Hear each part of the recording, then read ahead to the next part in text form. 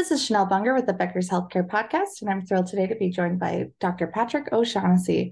Dr. O'Shaughnessy currently serves as President and CEO at Catholic Health, and he's going to talk to us a little bit about how Catholic Health is bending the disease curve by identifying and supporting people who are food insecure. Doctor, it's a pleasure to have you. Thank you so much for joining me. It's wonderful to be with you today. Perfect. Well, let's just jump right in. Could you take a moment and introduce yourself and tell us a little bit about your background and career? Of course. So my name's Dr. Patrick O'Shaughnessy. I'm the President and Chief Executive Officer for Catholic Health, but I also have been a practicing emergency trauma physician for over 15 years. My background spans a multitude of clinical environments, working in inner city emergency rooms to even small community hospital emergency rooms. So I've been with the health system for 17 years, was a previous chief medical officer, then ran clinical operations for the health system. And I've been very fortunate to be given the opportunity to lead the health system as its president and CEO now. And I'm in just short of 2 years now in the role. Thank you. So Catholic Health and yourself have been working a lot in the preventative health space through fixing food insecurities. Could you talk a little bit about that? Sure. I think it's important that health systems pay more particular attention to what are termed the social determinants of health. And these are items that drive overall chronic disease development and ultimately disease burden. One thing that we've seen in our communities, and I know that Long Island is not an island by itself in this regard, is that food insecurity has become a real issue, especially since the pandemic. And we've realized that if we're truly going to help people stay healthy, it really starts with what you eat. And quite frankly, do you have enough nutritionally dense, but perhaps not calorically dense foods available for you? And I think in most environments, what we see is, unfortunately, the poorest food choices are the ones that are the cheapest. And so many people did not have access to good, adequate, healthy food, including children. And as such, we know that if a household and people are food insecure, they're over 44% more likely to develop chronic disease. So again, while we in healthcare focus on getting the sick better, or what's termed traditional sick care. And we do that exceptionally well with state-of-the-art treatments and the latest technologies and incredible personnel. But we also are focusing on working with our communities and our community health partners on improving social determinants of health. And for me and for our health system, addressing food insecurity is one of the ways in which we feel we can make a big improvement on the overall quality of life for our community members and keeping them healthier by giving them access to good, healthy food choices, and then the appropriate governmental programs such as the SNAP or Supplemental Nutritional Assistance Programs that are available. And so many people do not know of these resources that they could subscribe to get nutritional support. So we're very committed to this. We're a faith-based health system. And we want to be able to give something back to all of our communities and work with our community partners because we feel we are in a real critical advantage point here where so many people access our health system, our emergency rooms. This is a key opportunity for us to really get them on a path to health and wellness and not just focus on treating disease. That makes a lot of sense. Thank you. And you mentioned community partnerships. Do you have any specific examples of some of these partnerships? Absolutely. So I think it's, imperative that every healthcare leader develop these types of relationships with community-based organizations and develop partnerships with them. Because, some of my colleagues may be saying, Chanel, well, we're in healthcare and our job is to really treat those that are sick. And these are more community programs. Well, I beg to differ. And I think by working with them, you're able to create this bridge. And let me give you an example of how we did this here. And it's easily replicable for others out there that are listening. We have six incredible high quality hospitals that we own and operate. And so what we did is we worked with our community-based organizations. These are organizations like Catholic Charities, Long Island Cares, the Health and Welfare Council of Long Island. And we built in what's called a hunger vital sign assessment into our emergency room questionnaires when people come into our emergency room. And so that we're able to actually screen for hunger, because I view this as a soft vital sign. And if a patient individually screens in for this, we've worked with these community-based organizations in two fashions. One, I call it creating the Band-Aid or addressing the emergency situation. In working with our community-based partner, Long Island Cares, we actually developed and stocked now non-perishable to-go bags of food in all of our emergency rooms. And that provides nutritional support for 1 to 2 people for about 3 days to kind of fix the immediate crisis. But in working with other organizations like Catholic Charities and the Health and Welfare Council of Long Island, we've then worked to try to address and fix the long-term problem and to get folks who are in need of nutritional support enrolled in the appropriate programs, like the previously mentioned Supplemental Nutritional Assistance Program, or SNAP, which gives the patient long-term assistance to be able to purchase good, healthy food choices. And so we set these programs up in 2022. We have them live in all of our hospital emergency rooms, and we've been able to meet the needs of people when they come in, both acutely and then enrolling in the appropriate programs with working with our community-based partners. So I'm sure as folks are listening to this, they know the community-based organizations in their geographies that I know would welcome the opportunity to partner. And I think that's what's really missing in healthcare. We need to have more of these partnerships that cross domains. They cross domains so that healthcare is not siloed.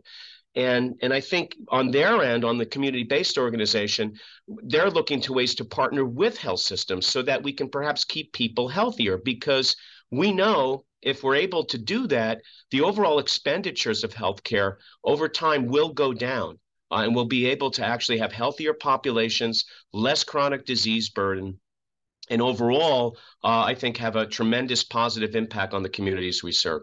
Yes, definitely. And do you have any examples of how tackling food insecurity could help people lead healthier lives and reduce healthcare spending? Oh, absolutely. So, when I mentioned before, and I'll give you this statistic again, folks that are food insecure are over 44% more likely to develop a chronic condition. Persistent food insecurity is associated with higher probability of diabetes, stroke, hypertension, obesity, cancer, COPD, kidney disease, and I can go on and on. Food insecurity, because of driving chronic disease burden, actually adds 11% to the healthcare cost of older adults. And not to mention the fact that if we want our next generation, our children, to prosper and do well in school and pursue their dreams, they have to have healthy food available to them. And to just give you some sense of numbers, on Long Island, over 240,000 people at one point have screened in, again, with signs of food insecurity. And that's over, when you break the numbers out, over 80,000 children. That should never be. So we have to do a better job as a society, making sure that everyone has access to good, healthy food choices. And I'll give you another example. Back in 2021, we also have a wonderful agency as part of our health system called Catholic Home Care. We created a pilot that delivered nutritious meals to homebound individuals. And again, the goal and outcome measures that we were treating and driving to were reducing unnecessary emergency room and doctor's visits. As a result of this work, we saw a 90% positive health outcomes as a result. And there were zero emergency department or hospitalizations to those that were provided food that were designated as food insecure 2 weeks or longer at home. So, again, I mentioned in the open, in over 17 years of emergency medicine practice as a clinician, I saw this time and time again, Chanel. I saw where people fell through the cracks, where they didn't even have access to care in the appropriate setting, or because of social determinants, they developed either acute on chronic or chronic issues that needed to be addressed. So these ways to intervene go a long way to improving the health of the population that we serve. And we're already seeing positive outcomes, some of which I just shared. Thank you. And you mentioned the SNAP program, but what are some other examples of ways that health systems can address food insecurity? Yeah, so much is out there. And again, it depends on your community-based organizations. And I think, we need to think outside the box. So every environment in working with a community-based organization, there are governmental programs available for those that are food insecure. You have to connect the patient to the resource. And so those are what I call, benchmarks for what's out there in terms of supplemental nutritional assistance programs, and each municipality has those available to them. But then you'd be surprised, there are so many other ways in which you can creatively help solve the problem for really limited to no expense. And I'll give you an example. We just launched a new collaborative partnership with an organization called Smile Farms.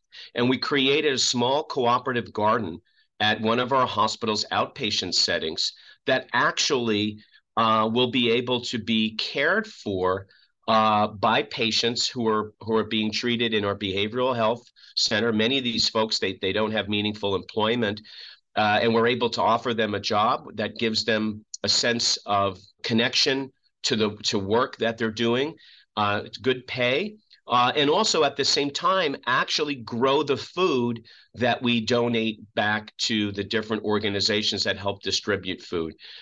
So there's a lot of innovative ways that I think different health systems could partner. But I brought that example up to just say, think outside the box. I'm a big believer in raw foods and getting plenty of healthy vegetables, fruits, lean proteins available for folks. And this was one particular area where we saw a specific need in our communities, because so many times fresh produce of this type was just too expensive for so many people to obtain. And as such, we wanted to provide a vehicle to help grow some of the produce needed in a sustainable way. So there's a lot of different ways that health systems can connect in. And my advice would be to start and connect and work with your elected officials. So many of them also are aware of the different agencies that you could partner with to develop programs to help benefit residents in your communities. Thank you. And where can people learn more about Catholic Health and the work you're doing with food insecurity? Absolutely. And again, we're happy to share. And I think, globally, everything to change the world starts local, right? So we're happy to share what we're doing.